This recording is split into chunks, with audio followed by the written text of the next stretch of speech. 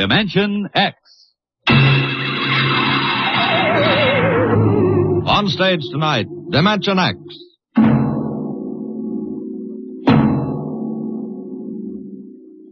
Tonight, Dimension X presents The Martian Chronicles, a dramatization of the new novel by one of our most brilliant young science fiction writers, Ray Bradbury. The Martian Chronicles.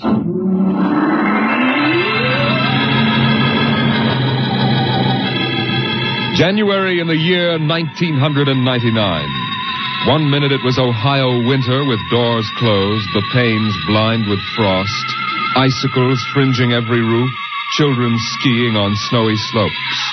And then a long wave of warmth crossed the small town, a flooding sea of hot air. Bye, Mom. I'm going out. William McClellan, you come back here. You know you can't go out in winter without a coat. You want to catch your death of cold? But it isn't cold. It's warm outside. It's rocket summer. Rocket summer? You know, like Indian summer. The rocket lay on the launching field, blowing out pink clouds of fire and heat, cracking the icicles, melting the snow, making summer with every breath of its mighty exhausts. It seared the faces of the watching crowd and drove them back. And then they saw the red fire and heard the big sound as the silver rocket shot up toward Mars and left them behind on an ordinary Monday morning on the ordinary planet Earth.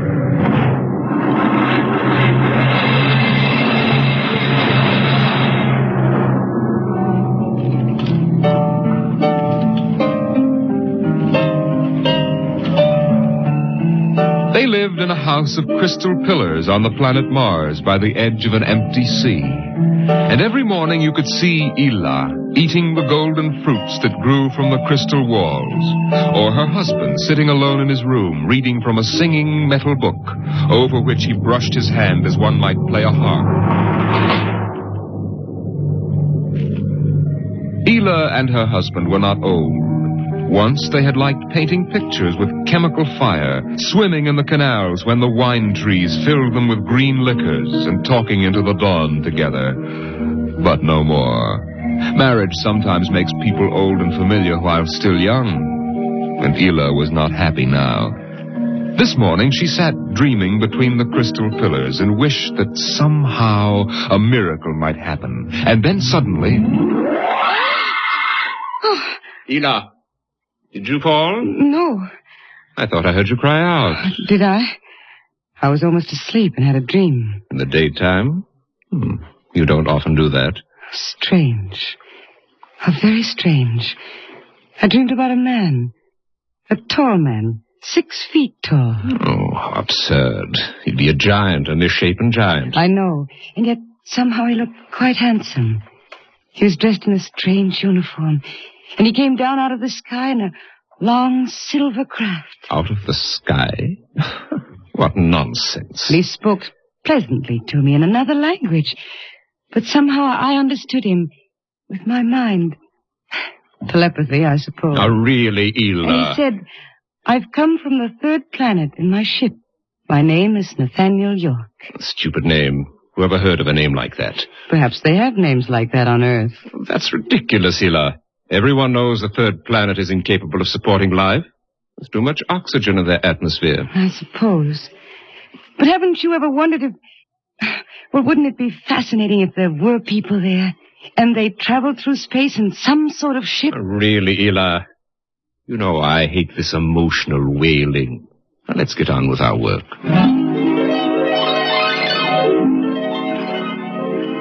Evening came.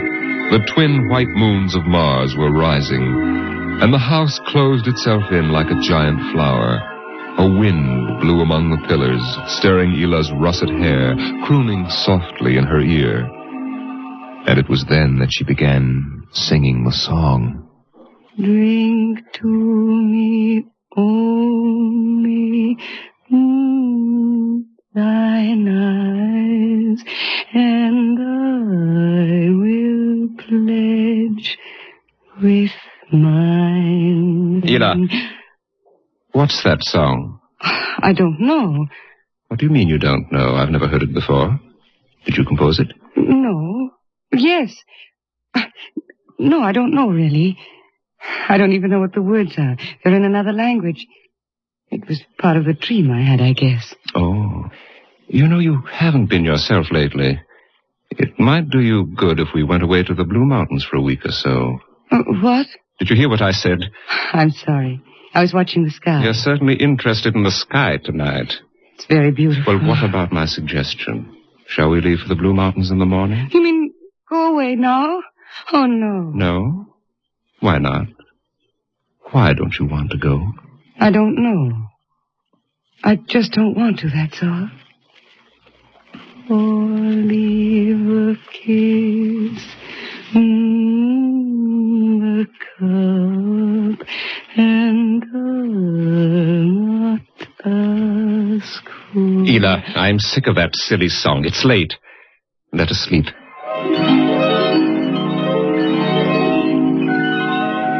From the crystal walls poured a soft carpeting of mist to support Ela where she lay down to sleep. But through the night she tossed restlessly, until just at dawn the dream recurred. Ela, wake up. What? Oh, what is it? You've been dreaming again. You talked in your sleep. Did I? Yes. What were you dreaming? Oh, the ship. It came from the sky again. And the tall man stepped out and talked with me. Telling me little jokes and laughing. What else happened? And then this Captain York... Oh, I can't. It's all so silly. Tell me. He said I was beautiful. And then he kissed me. I thought so. What else?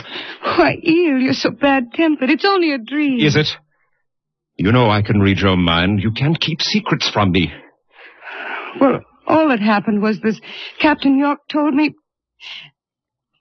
Well, he told me he'd take me away in his ship, into the sky. Take me back to his planet with him. It's quite ridiculous, really. Ridiculous, is it? You should have heard yourself. Fawning on him, talking to him, singing with him all night. In your dream, he landed in Green Valley, didn't he? Please. And he told you he was coming today. Yes. But what's come over you? It was only a dream. You can't be jealous of that. No, I suppose not. Forgive me. I'm being childish. Eel, you're sick. You've been working too hard. No, I'm all right. But perhaps you're right. Maybe I could use a little relaxation. Yes. I think I'll take the morning off and go hunting. Hunting? Yes, in Green Valley.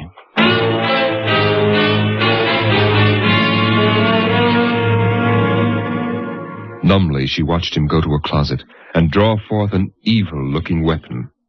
And then her husband was gone, walking toward Green Valley. And Ela waited, watching the sky for an unknown thing, trembling with a nameless fear. And then it happened. A whirring, rushing sound. The warmth as of a giant fire passing in the air. The gleam of metal in the sky. He's come. It's true. The dream is true. The rocket vanished over the hill. The sky was empty again. And trembling, Ela waited again, looking toward Green Valley and seeing nothing. Listening for sounds and hearing nothing. Until... a shot sounded, very sharply. The sound of the evil weapon. Oh, no. No. Her body jerked with the sound, and she wanted to scream and never stop screaming. For now she knew the dream could never come true. There was nothing left but the song, the strange and fine and beautiful song. Drink to me only with thine eyes, and I will pledge with mine. Or leave a kiss within the cup.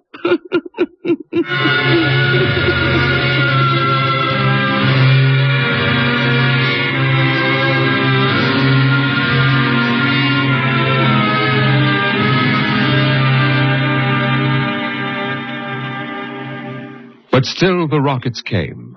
The next ship came down from the stars and the black velocities and the silent gulfs of space, and landed by night near a Martian city. The men made their way to the outer rim of the dreaming city, and then Jeff Spender went in to reconnoiter, while the others watched and waited for something to stir in the haunted city, some gray form to rise, some voice to break the unearthly stillness.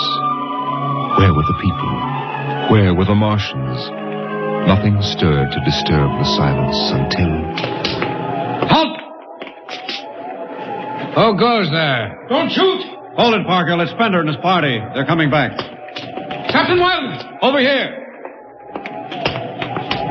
Well? Captain, we've searched the city.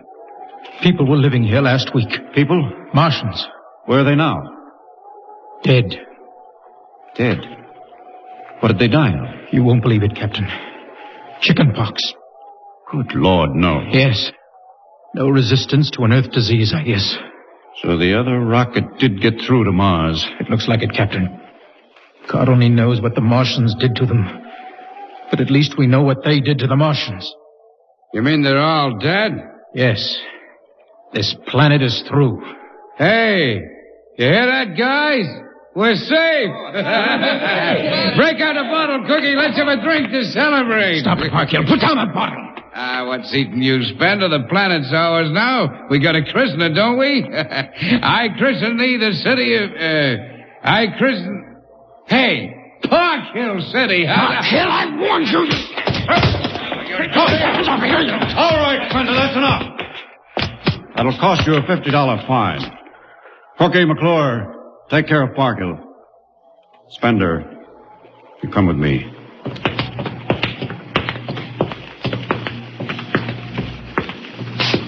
All right, Spender, why did you hit him? I don't know, Captain. I was ashamed, I guess. Ashamed of Sam Parkhill and the noise and the spectacle the whole crew is making. It's been a long trip. It's only natural they'd want to have their fling. Yes, but where's their sense of what's right? Their respect for what's happened here?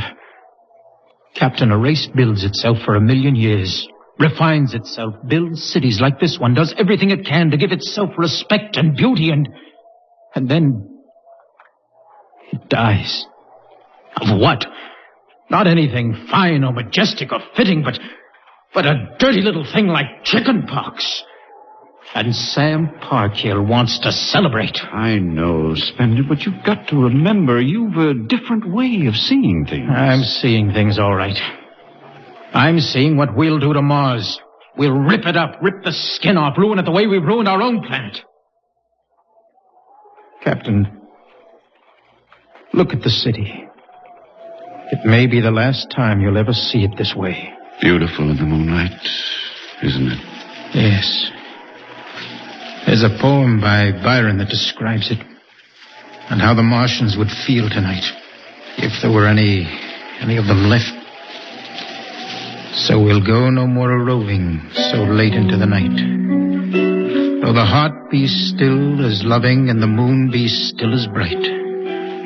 For the sword outwears its sheath, and the soul wears out the breast, and the heart must pause to breathe, and love itself must rest. Oh, the night was made for loving, and the day returns too soon. Yet we'll go no more a-roving by the light of the moon. Without a word, the Earthmen stood and looked at the city. The bottle lay shattered at Sam Parkhill's feet, and the sour stench of liquor filled the cool air. The men of Earth had come to Mars.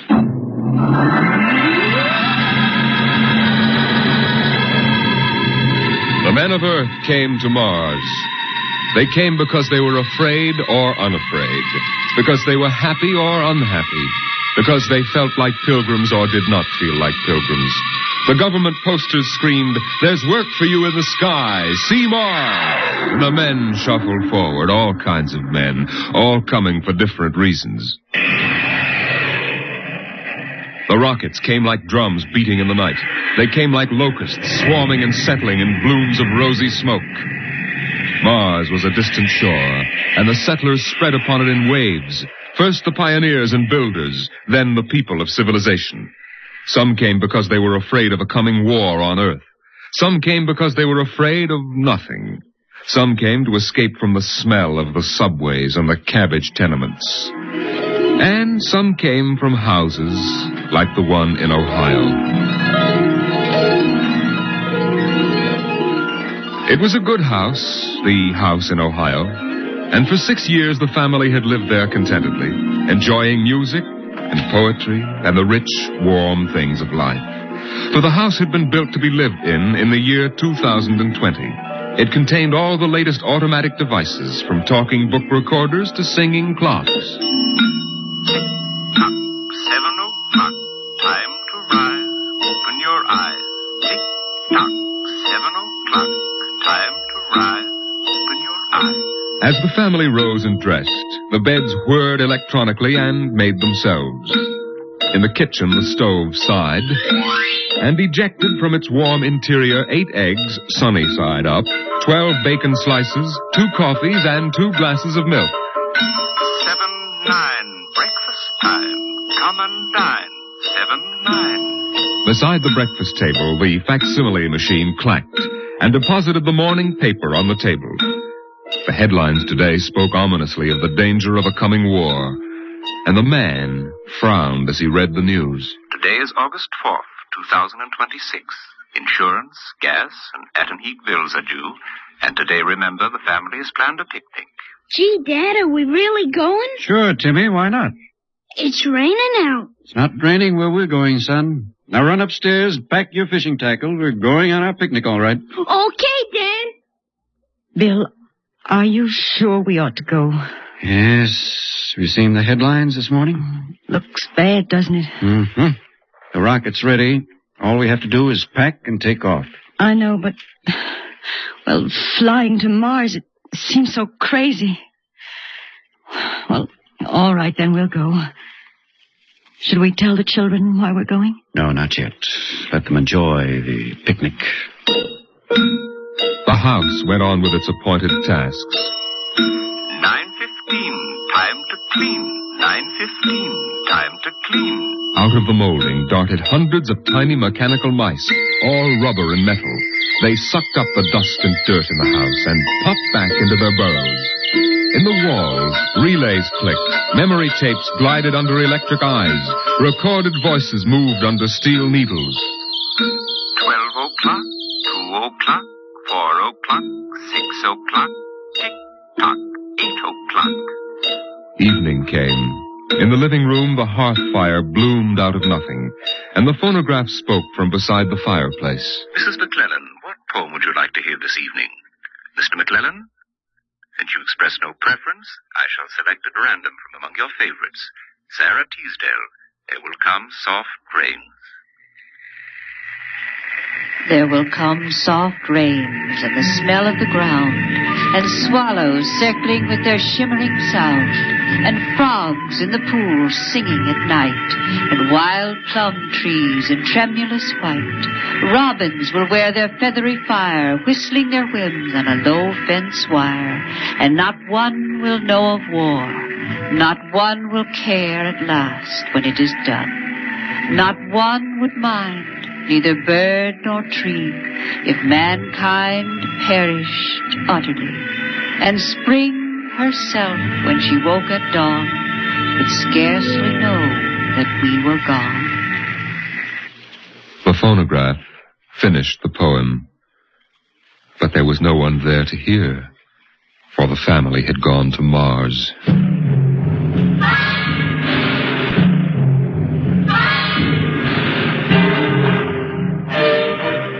On the Martian desert beside the highway, there rose a blare of red and yellow neon lights that spelled the death of Jeff Spender's dream. Sam's hot dog stand was what the sign read. And Sam, of course, was the same Sam Parkhill who had fought with Spender years before. 10,000 rockets were reported leaving soon for Mars, with 100,000 hungry customers. And Sam wanted to be ready for them. Hey, look up there, Elmer. See that green star up there? That's Earth. Good old wonderful Earth. Makes you feel almost reverent, don't it? Yeah. Send me you're hungry and you're starved.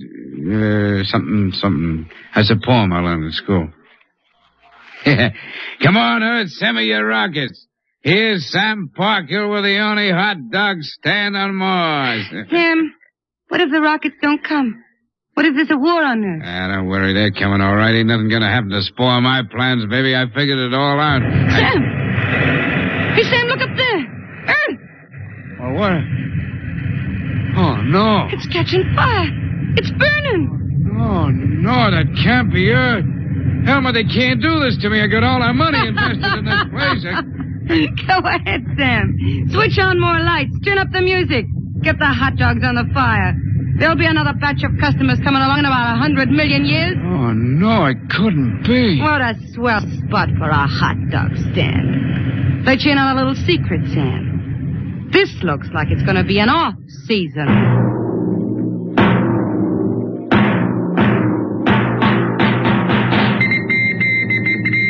The light beam radio crackled with the news. By morning, the shelves of the luggage store were empty, and the rockets were blasting off, headed back to Earth. In a few days, everyone was gone, and the planet of Mars once more lay deserted and silent.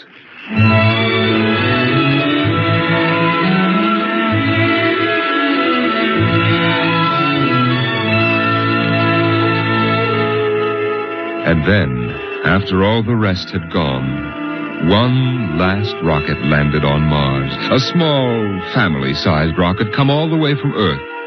It seemed a long way to go for a picnic, but Dad had suggested a fishing trip, and Mother thought the whole family would enjoy a vacation. So here they were, floating down a Martian canal, with Timothy sitting in the back of the boat with Dad and Mother up front holding Alice the baby, and the deserted Martian towns drifting slowly by. Dad? What is it, Timmy? When do we see the Martians? You promised we would. Soon, Tim, soon. Oh, but William, the last Martians died out years ago. They're a dead race now. Not quite. Don't worry, son. I'll show you some real live Martians later on. Gee, this is swell. I wish we didn't ever have to go home. How long can we stay? 1,000,000 years. 1,000,000 years? Yes. It's time we told you, son. We're not going home. This is where we'll live from now on. But what about the rocket? What about Ohio? There's nothing there now but ruins. The last Earth radio just went off the air. That means the war is over and Earth is finished. We're going to blow up our rocket and start all over. See if we can't build a better world up here. You mean Mars is going to be our home? Yes. I hope you don't mind too much. No, sir. But what about the Martians? When do we get to see them? There they are, son. Look down at the water. I don't see anything there. Beside the boat. Look at the reflections in the water. But that's us down there. Just you and me and Mom and the baby. Yes, son. You see, we're the Martians now. For a long, silent moment, Timmy stared down at the reflections of the family in the waters, and the Martian stared back up at him. Then he lifted his eyes to the deep ocean sky, trying once more to see Earth and the house he had always called home. But Earth was too far away, and the house was now only a heap of radioactive rubble. Only one wall remained standing, and within the wall a voice spoke again and again and again. Not one would mind, neither bird nor tree, if mankind perished utterly, and spring herself, when she woke at dawn, would scarcely know that we were gone, that we were gone, that we were gone, that we were gone, that we were gone, Today is that we were October 5th, gone. 2026. Today is October 5th, 2026.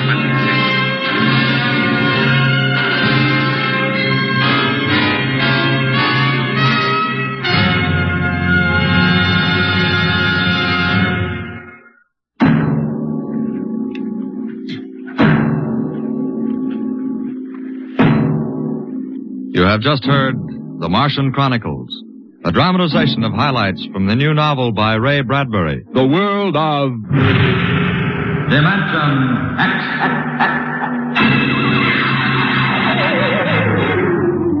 The preceding was transcribed on NBC.